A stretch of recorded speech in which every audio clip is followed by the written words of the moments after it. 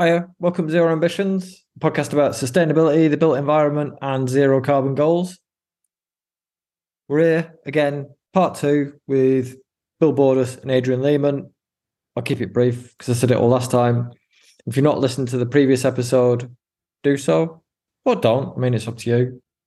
Everything will probably make a bit more sense if you do. But in this episode, rather than just looking at the past and understanding how we got here, we're looking into the future. Just about all of the books or papers that are referenced will be in the show notes. I've tried to capture everything. There might be one or two missing, but otherwise, check their website, usablebuildings.co.uk. It's brilliant. Finally, please review, share, all the usual things. ACAN, AECB, Passive House Plus, subscribe, advertise if you can, if it's relevant. Definitely check it out though. All right. There's a little bit of overlap with the last episode, just so you can get the context. I'll let it roll. Cheers. Right. So, thinking about, the system's a mess. It doesn't work in Ireland, France, or the UK. But people. Right. So, I'm thinking of Jeff and I were involved in a private conversation in the week where someone who's undergoing a massive retrofit program amongst a whole bunch of social housing assets. They're trying to work out how to assess the work at all. They're trying to assess the quality of the work. So like the prospective rating, asset rating, and they're trying to work out how to assess the operational performance. And so this is like small units and tower blocks. I'm just curious what you guys, like you have so much experience in this field. How should folk approach that, knowing the ones who are willing to check their homework? How should they be approaching doing a good job? Because of the lack of support from institutions, as we've discussed, who don't like best practice in this regard, everyone has to make it up as they go along. But there are a few benchmarks. The benchmarks aren't vetted. Someone in that situation, how should they begin to approach what they're doing? Well, the best place to begin is to understand where you are when you set out. Yeah. So what can be really helpful if you've got a big program is, one, to see what's going on in terms of energy use and indoor environments in a sample of dwellings, and then give it a try for doing the upgrades. So often I find people, dash into big programs and then they propagate systematic errors. And, as I often say, the best thing is to make haste slowly. Essentially, you want to spend a long time understanding what you need to do, because then you scale it up very rapidly because you get fewer nasty surprises.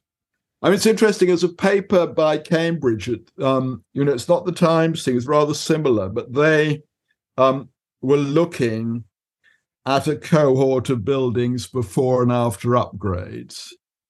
But essentially, they were only able to spot them by sort of changes in the EPCs. But they looked at the real energy use.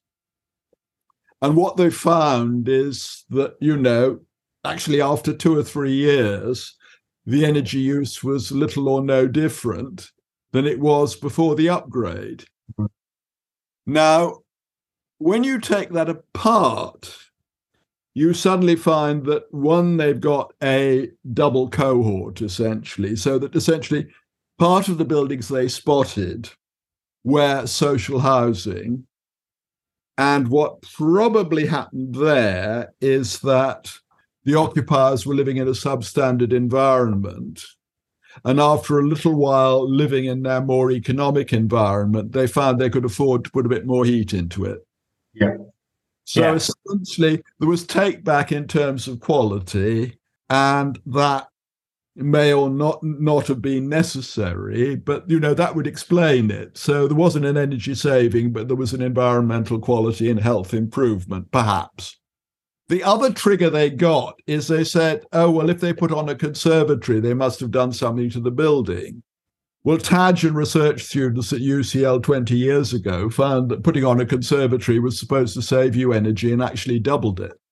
Because, most dwellings in Britain are fairly mean on space standards. So if you have a conservatory, you don't just use it as a sun space.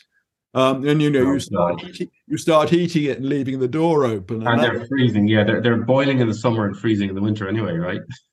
Yeah. Yeah. But again, this is the issue that the objective function is often wrong, I think. If you're making alterations to save energy and carbon, and that's the objective function, then you're much more likely to get the result than if you just make changes and hope to save energy and carbon. But essentially, as I said before, if you want to direct it to making real savings, then you better understand what your starting point is. Yeah, it's interesting that you mentioned the quality of life and health aspect, which is usually unaccounted for in the bald facts of an EPC. It just doesn't, how people live just doesn't feature. No, well, it's got standardized assumptions about how people live, which are, I think, wildly unrealistic, frankly. There will be some scenarios in which they may be realistic, but not many. Sorry, I hadn't said anything at all during this conversation because I wanted Bill to tell the story in all its detail. And the question everything begs for me is what kind of disruption is required to actually move and change the system? Because we've just lived through, we're living through the climate emergency, and that's not changing the system. We've still got the dreaded word net everywhere, which is allowing things to regress to the mean, back to normal. A fabulous accounting. Or we've got COVID, which I thought may have shifted things enough for radical change to come in, and it hasn't. And I've been reviewing things for journals recently, and I've been absolutely appalled by the way in which we've moved away from an empirical, problem-based approach to buildings to a modeling world, a world completely dominated by the metaverse and the impending AI revolution, whenever that's going to come. And to me, the problems that you're talking about are professional problems, they are academic problems. And there was an incident where Bill and I were giving a talk at a conference about 15 years ago now. And we'd done our normal, the kind of thing Bill has been talking about today. And we were saying that sort of thing 15 years ago, when suddenly a professor in the audience got up, and it was a bit like kind of Basil Fawlty. He got up and he shouted quite angrily at us, empiricists, and Bill, and a little bit more to go with it. And Bill and I were really shocked by this. I mean, we were taken aback because we were simply, reporting in as honest a detail as we could how people behaved, how they used buildings, and what the problems were. Now, somebody else jumped up and defended us, but we were so shocked we could hardly defend ourselves at the time. Well, how dare you have the audacity to ground what you're talking about in reality? Quite. Now, this is exactly what is happening. The whole metaverse is taking us away from a direct relationship either with reality or nature. The whole thing about the 15-minute city to try and get back people getting back into parks and actually looking at the sky and getting kids out playing, that sort of thing. And I've been involved recently with National Park Movement. with meeting people who I've never met in my professional life before, who are just ordinary people living ordinary lives, who come to me and say, we want to do something. What do we do? And the answer is a tyranny of small decisions, basically. Basically, we change behavior at the normal level of people's everyday lives. And so the answer to your question, how do you study value, is exactly what we put in the end of our questionnaire, our occupant questionnaire for domestic buildings, which was at the end, we stuck a set of questions, which were something like, how has this changed your building, your new building, or your refurbished building changed your life? Are you actually healthier? Are you happier? And have you changed your job? And we actually asked them, have your energy bills gone up or down? Just straightforward questions. No need to develop models or anything like that. And one of the things we find in the domestic buildings is that almost invariably, a new building or a refurbished building, which is energy efficient, is going to make things better. And you don't need any set of performance standards. You just need to listen to what people say. And exactly the same way now, nature recovery is a big thing now. And there's an awful lot of money being chucked at rewilding and nature recovery. And the whole problem then, it becomes who actually assesses whether it's got better or not. And the answer, for the most part, is companies that are set up to build methodologies, often with remote sensing, to count the number of trees and to the extent to which Western Australia is being destroyed by carbon offsetting schemes, that sort of thing. Now, actually, probably a waste of time, because what really needs to happen is you just simply ask people at the local level, what have you observed? What are you doing? Is it getting better? And it's a bottom-up approach to energy as well as to climate change or nature recovery. I am now convinced that is the way forward. And actually, there's a kind of misplaced concreteness about all the professional and academic activity in this area. And what really worries me is the lack of good, clear, plain English. This is very basic in academic papers.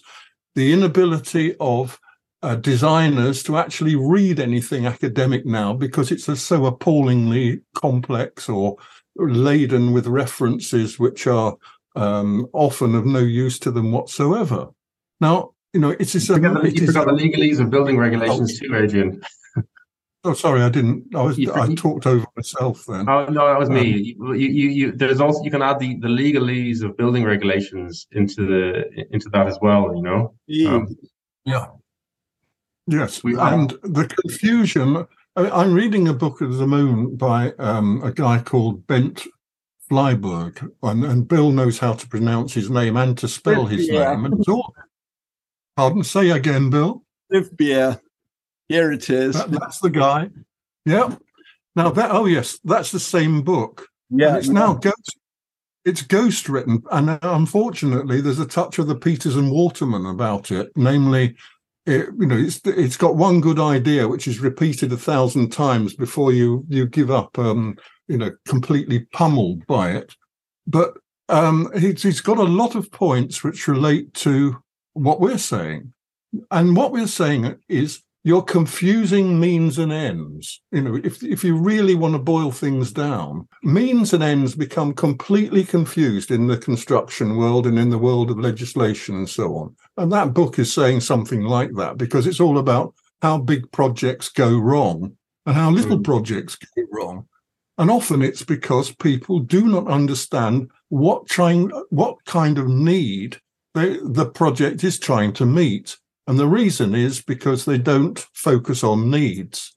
And another reason is you can't, by I've been trying to focus on needs for the last 40 or 50 years, and it's been really difficult to build a business out of that. And I know that Dan is doing exactly the same thing, trying to building a business out of selling user experience and user knowledge to a corporate world. It is very difficult because people think they know the answers, and they don't, because behavior actually isn't studied and human need is not studied properly or empirically. So, and I'm sorry, I'm taking you way away from energy certificates, because I wanted actually to take you back into the 1970s with limits to growth and what was going on in the UK at the time, because there was a whole movement in the 1970s of energy, which is reflected in a book which was published by the RIBA called "Buildings: The Key to Energy Conservation" by George Kasabov, edited by George Kasabov, and that had 50 case studies of projects that were on the ground or mooted in the 1970s, which were all about, guess what, energy conservation. There was a big movement there. And this is one of those books that's in the show notes. It was referenced in the last episode. It's here again. It had some effect, but it completely disappeared over the 80s and 90s until Passive House came along and kind of gave this whole thing a kiss of life in a different context. And remember that all the long life, loose fit, low energy stuff came from the early 1970s. And there was a significant union of practice and academia at the time. And the people doing this were people like Bob McLeod, who was an expert on Charles Rennie Mackintosh, a historian. There was Pat O'Sullivan, who was an energy man. There was me and Bill Hillier were desperately trying to open up the study of morphology and space and so on at that time. And there were the design methods people, and there were people like Alex Pike doing his autarkic house and autonomous house, and the whole autonomous movement was there and really quite significant. But and within the context of limits to growth, which of course is all about the supposed oil crisis, where oil was going to disappear because it was being used so much, when that of course didn't happen.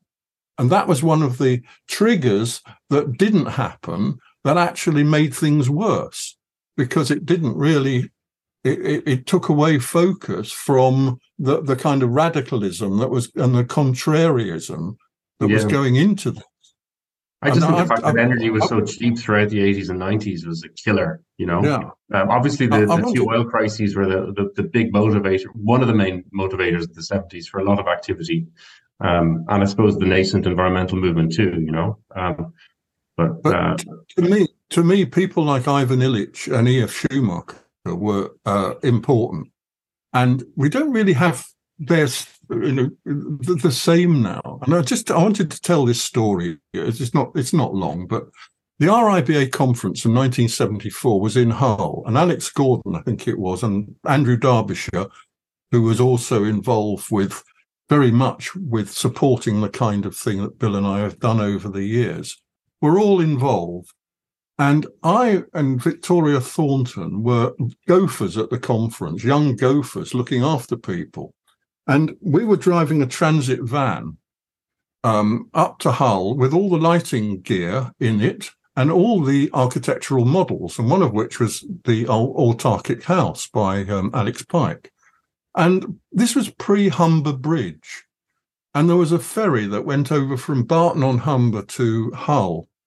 And the tide was out. And we crept down a steep kind of causeway onto the boat, onto the ship.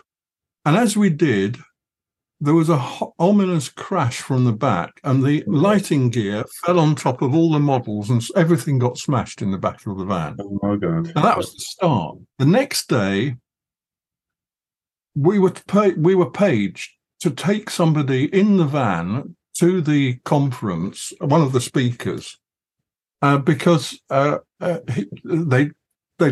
taxi hadn't turned up and it was an emergency. So Victoria and I got into the van, and the guy got in, and he, in transit, there are only 2 seats in the front, so he had to sit on the gear, and I was kind of fiddling with the gear and also fiddling with him quite a lot as we drove to the conference.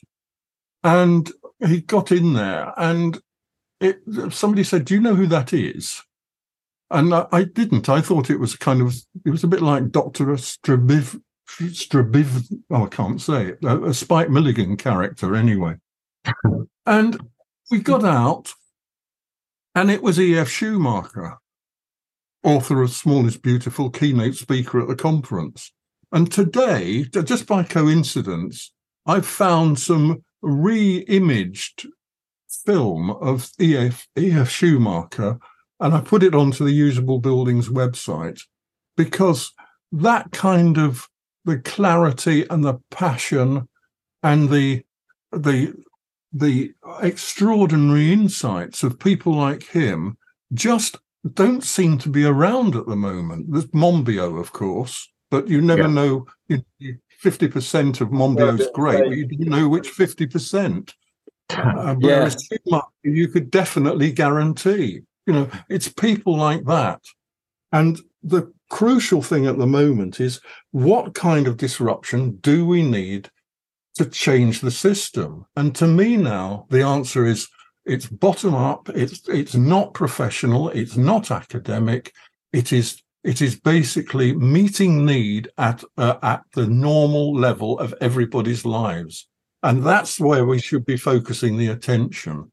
I think you're absolutely right. I mean, what you're saying there puts me in mind of Robin McAlpine, who we spoke with last year from Commonweal, where he said to instigate big change, you need 3 kinds of people.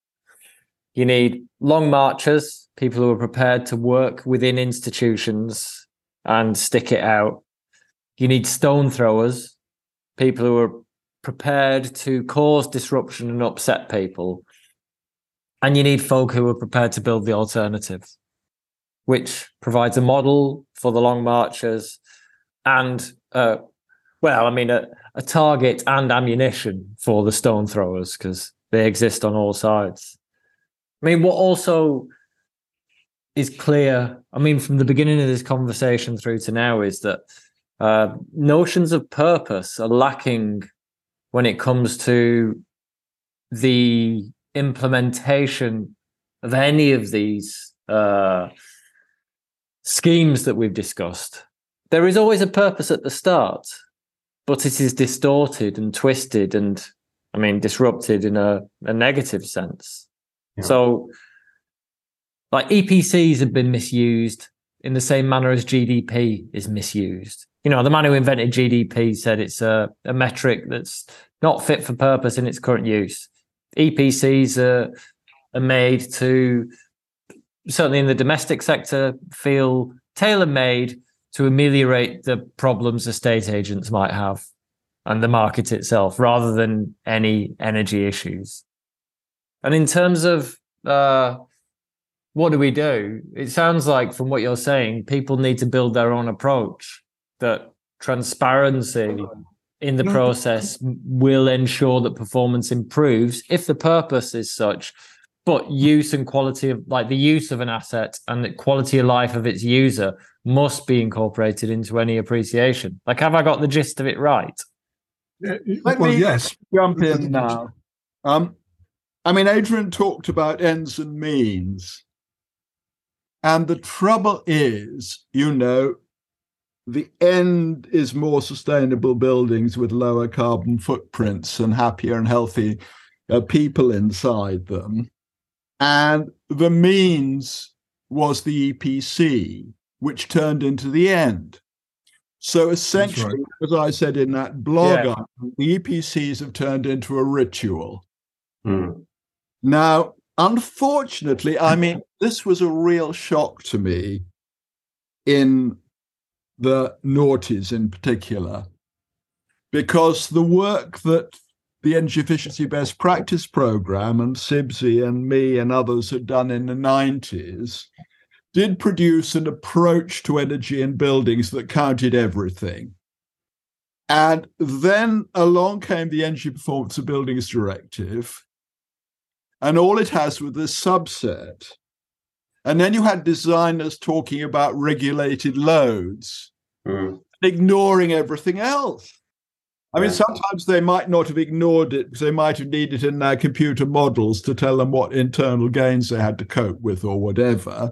But essentially, it wasn't reported. So you lost transparency between expectations and outcomes.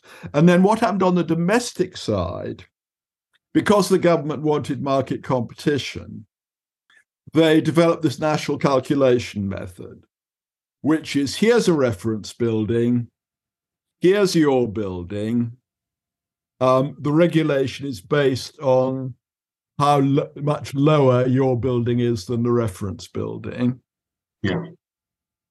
Well, that's okay. But what they thought was that the TASes and EDSLs, etc., of this world, Energy Pluses, would develop modules for their software that did that counting everything.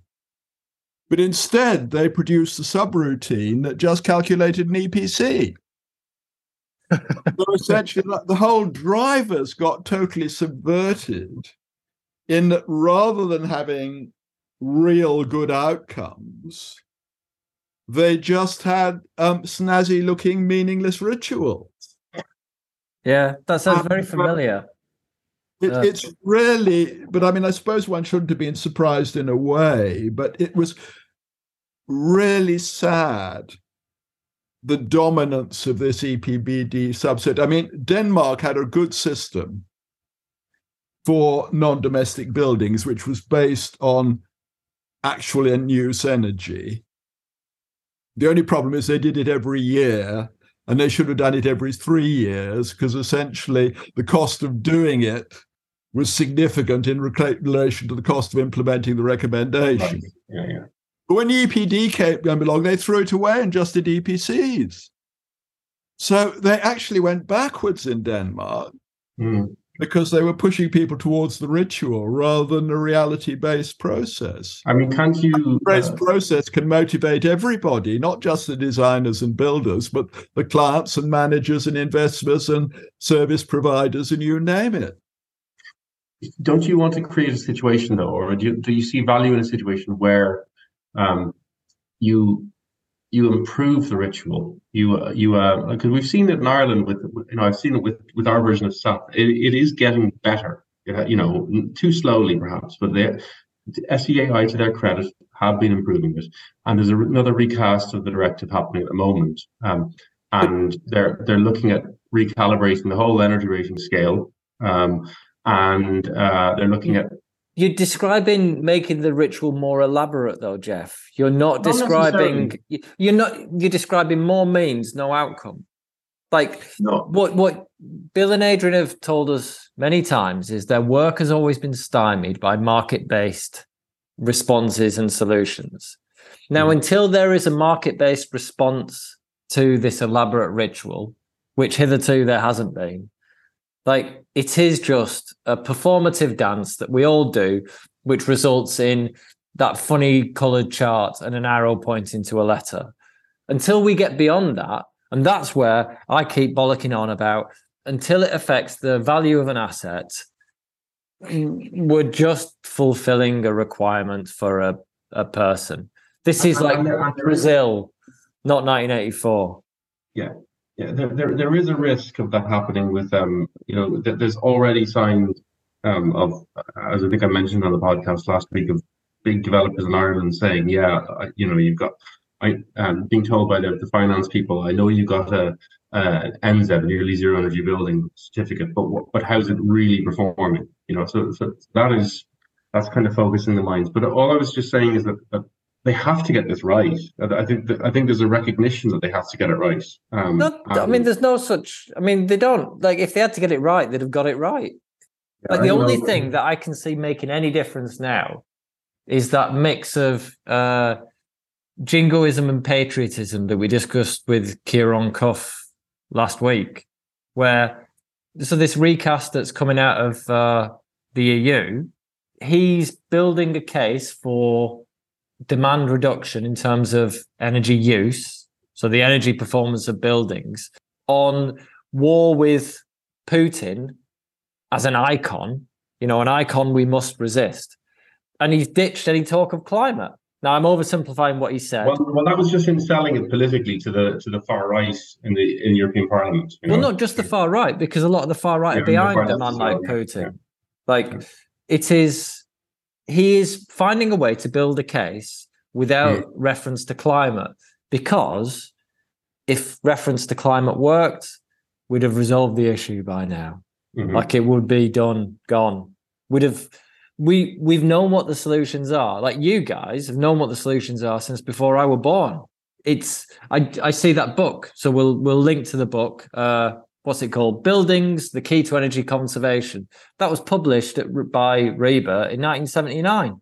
Like, that's the year I was born, mate. Like, we knew back then, long time, with Sweet FA being done in the meantime. Again, this is why I believe more and more in what Robin said about you got to get the three types of people, and you got to build the alternative for yourself. Like, it's energy prices, they're the motivator now, because no one cares about climate until it's too late. Unless you can see green shoots of purpose elsewhere, Jeff. I think there are some green shoots. I think the issue is that the system is dysfunctional in a really big way. And to make it outcome driven, it needs massive changes in culture, contracts, education, you name it.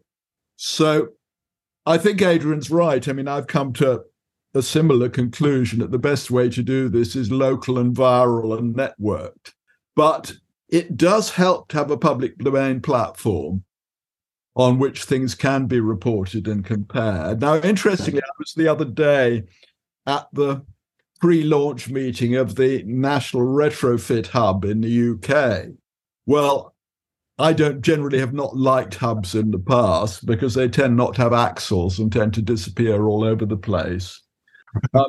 But this does seem to be quite a strong movement. And interestingly, it's not wanted to be top down. It's wanted to be very much a facilitator and a connector and a learner and that sort of thing. But there is so much work to be done, as Adrian was saying earlier, in getting academia closer to practice. So, people could be reflecting on things while they're happening rather than 20 years later and getting it wrong. Yeah. So who is this hub, Bill? It's called the National Retrofit Hub, and it's going to be launched in April. But there's a sort of soft launch with various stakeholders a couple of days ago, which I went to. So it's being led.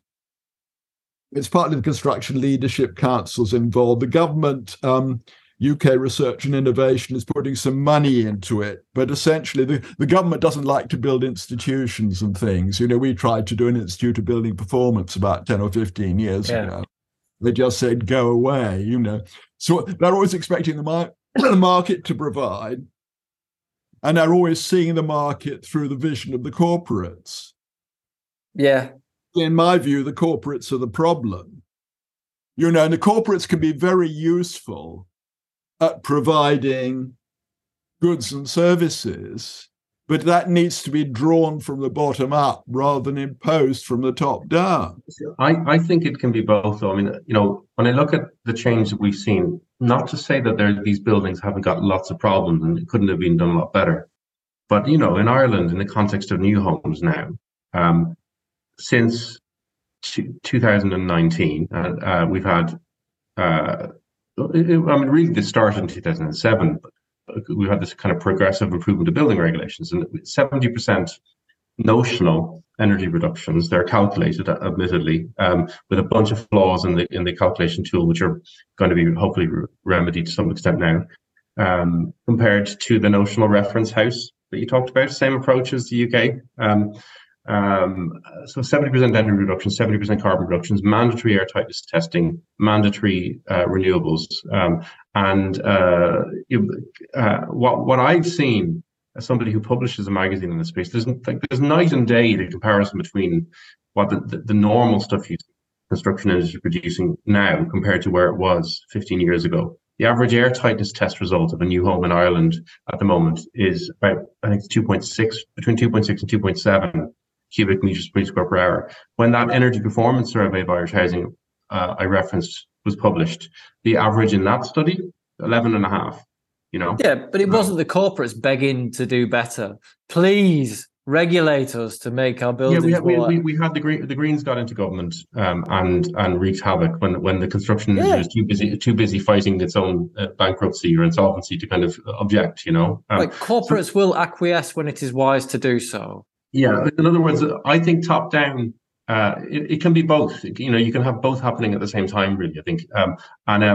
What I like about this kind of top-down approach, having had some success with it in the past, is that you have the ability to get, because the industry, as you said, stopped complaining and learned new skills, and it's gone some way to repairing the image of a very damaged industry, because of the rubbish that had gone on for so many years, Yeah. I mean, when you're referring to the Green Party, though, you've got to bear in mind that this is slightly histrionic terms, they're an insurgent party. Yeah. Like against Fine Gael and Fianna Fáil, who've shared power since independence, I think. Yeah. Like the Green Party, that is an aberration. That is not the system working. That is the status quo. That is dysfunction to the status quo. It's the PR system, and they're in again now. Second time, so it can happen. It's not quite an aberration. Well, no, things have changed over time, but the rate of progress is, as slow as one might anticipate. Yeah. Adrian and I are a bit cynical because, we've been there, done that. And, we have successions of false dawns every 5 or 10 years. And, it really ought to. One of the good things, as Adrian said at the beginning of this talk, is Passive House. That has demonstrated you can do a lot better than, policymakers were told by house builders that was impossible. And the Passive House zealots went, no, it isn't. We can do it. And you're right, and that's the bottom-up approach kind of working. Because what I like to, sorry for cutting you off, but what I like to talk about that is my synopsis, I suppose, of why that approach is so interesting is that I've been privy to the building regulations process several times, as you will, of course, many more times, and it's a political process. It's not just building physics process or anything like that. It's stakeholder consultation and so on. The Passive House Institute or Wolfgang Feist, before there was an institute, and Bo Adamson, they didn't have to worry about that stuff. They were just an engineer and a physicist thinking about solving an energy problem, and they were unencumbered by all the rubbish that you otherwise have to deal with. And therefore there's a kind of a ability to just test it, see if it works, and then gradually, hopefully it'll snowball. Well, I think that the Passive House, to me, is one of the most optimistic and happy aspects of our work at the moment, but not where we're talking well-heeled middle-class people chucking money at glamorous buildings, but the kind of, the Roundtree approach, which would be social housing with very good, extremely basic, but performing in a way that really supports people's lives in a completely positive way. And I see that in data that we get from some of these studies. I haven't done a huge number myself recently, but to me, that's where the optimism comes from. It's improving people's lives. And if we don't constantly ask the question, what problem is this an answer to, which is the crucial means ends question. You must be asking that question all the time. Yeah. And what this is about is human potential and improving people's lives gradually in a way which is beneficial at all levels of society. It's as simple as that. And I don't know, why is that so difficult? It shouldn't be. And when it's uncanny, I was frantically looking for the link when you were talking there, Adrian, because the Goldsmith Street project, which won the Sterling Prize a couple of years ago, which we wrote about, at the very moment that Adrian mentioned the phrase "improving people's lives," the link popped up on the screen here for the headline is "Life Changing: The Social Housing Helping to Cut Heat Bill in Norwich." And these kinds of, the scheme's been in Goldsmith Street's been up and running for a few years now. So we now have, we had a story coming out in the midst of this awful winter that we've been through with this energy crisis, where you have interviews with occupants of social housing talking about how their lives have been transformed by something as simple as a quality house that where they don't have to worry about heating or eating, essentially. That kind of, you're absolutely right. Well, we know why that potential is rarely met, because no one cares about poor people. Like, actively, people tend to despise poor people in this country. In the UK, I mean, I can't speak for Ireland, but there's an element of that. Of course, there is. Yeah. Like, poor people care. The value of money depends on who's spending it, and if you're poor, a tenner is worth a hell of a sight more than it is to somebody who's well-heeled. It is relative, and I take great happiness from seeing these projects, because the Norwich project, and I'd love to have more examples actually of the ones that have been around for 10 years and are really succeeding. Because that good news definitely needs to be in the architecture schools and in the discourse of these hub. I hate the word hub. Hub's fine. There was a Ron Cook hub at the University of York, and I thought, oh my God, no, thank you.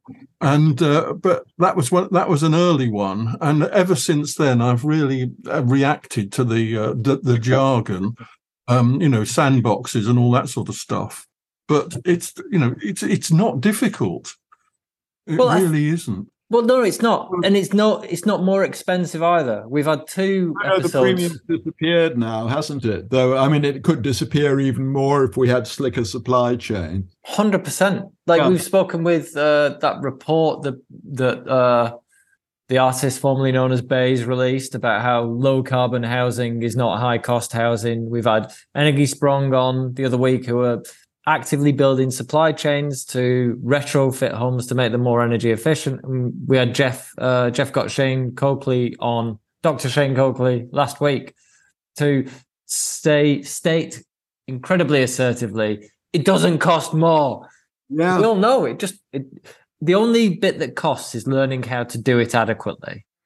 Like, we had Alan Smith of Morrison Construction ages ago, and he told us they had two near identical projects to build.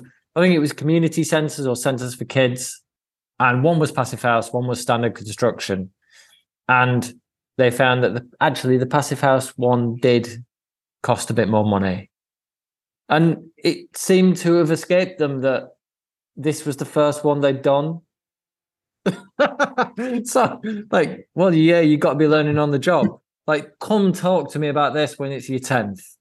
It was interesting, though, when I spoke to Axel Brexit in Frankfurt, who brought about their first passive house school, Riedberg School. And by the time I saw him, they'd done about another 5. He said the first one was the best because we put more care and thought into it, whereas the subsequent ones, we'll have one of those. And we found the same when I did a study of mixed mode buildings for BRE in the mid-90s, that, the pioneers paid more attention to everything than the settlers sometimes did. So I don't know whether that's been happening on Passive House. I don't think quite the same extent because here, because partly I think in Germany, probably the view was that, well, we know how to do it. We should just get on with it. Whereas I think here and probably in Ireland, people realised it was a bit more of a stretch. So maybe the intention there's still a pretty anal kind of, evidence requirement, which is really important. I can tell you that I notice that there's a massive difference when it comes to picking buildings to write about.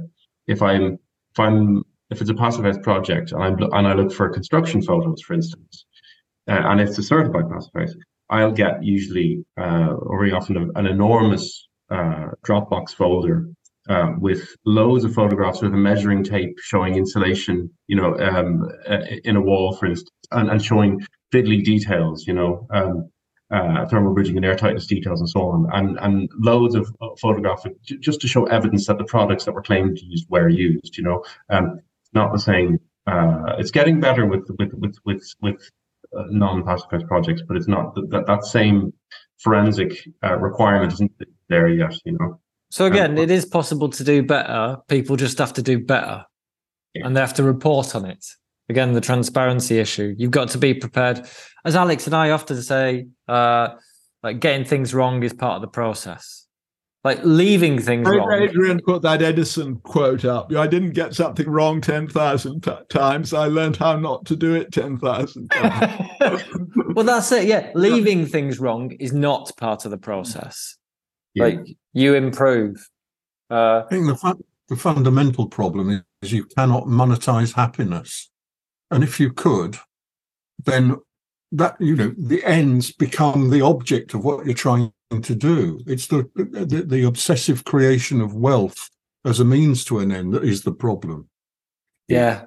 But I don't want to get too philosophical about it. I could not agree more. Yeah. I am going to have to abscond, unfortunately, as much as I'm enjoying this. I could go on for hours more, but I've got fires to put out, Yeah. Well, fair play. Well, I think in summary, that's been really good. Like, I think the first half we were looking backwards, and in the second half we've been looking forwards.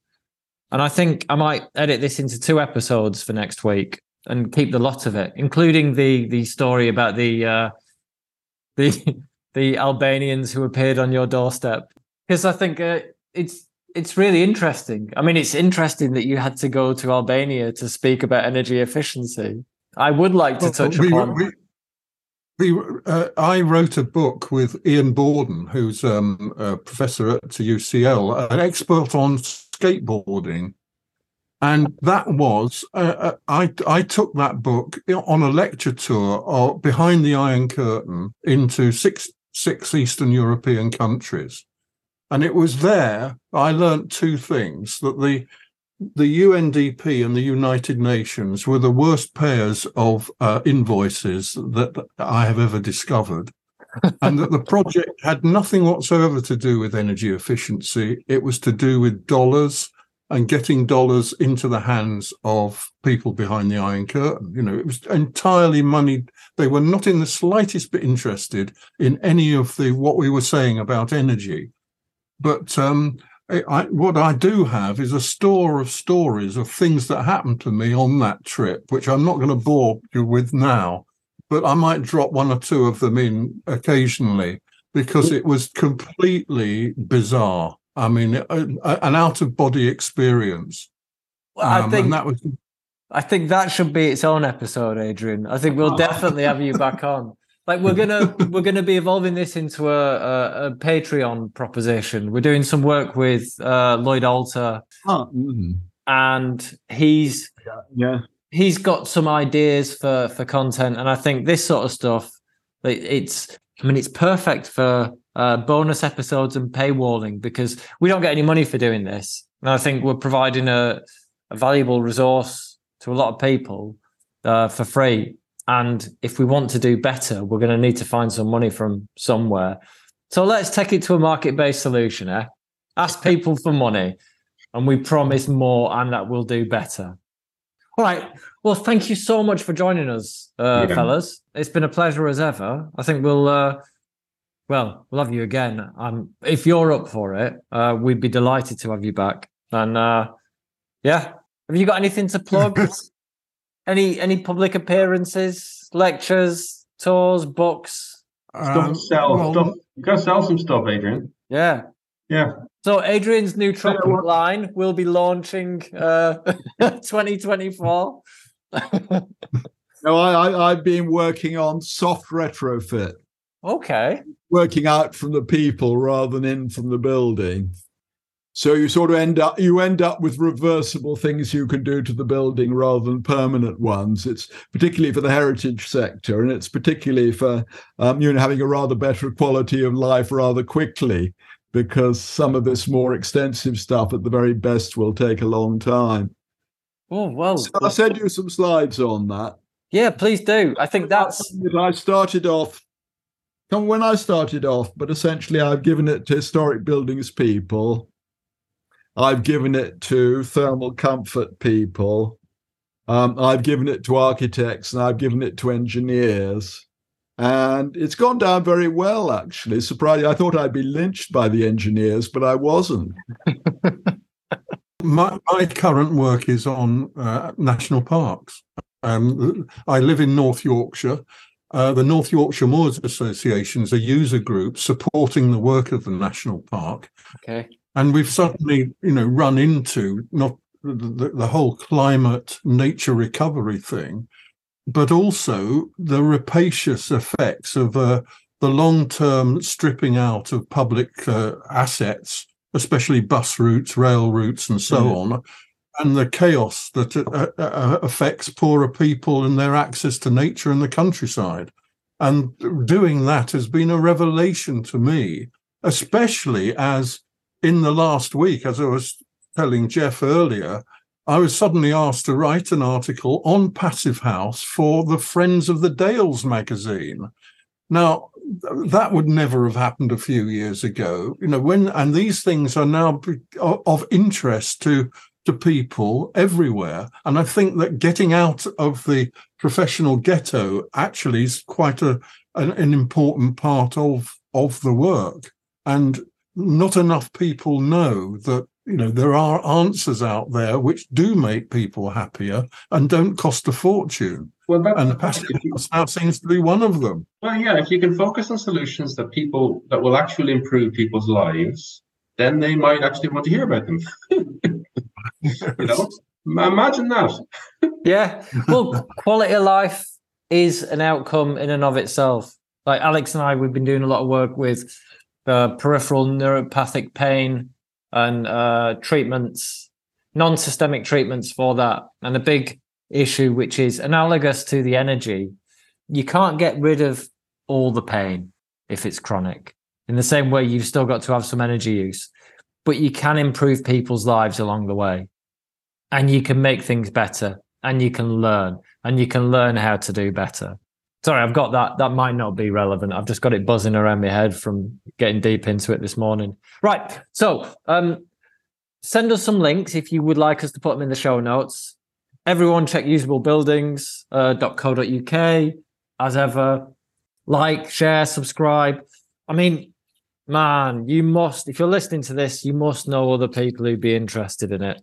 And the toxic positivity, as Jeff puts it, please, 5 stars. Please, Jesus, someone review us, for God's sake. Thank you so much for listening. Thank you so much for joining us, lads. And we'll have you back very soon. Cheers. Bye-bye. Have a good weekend. Bye-bye.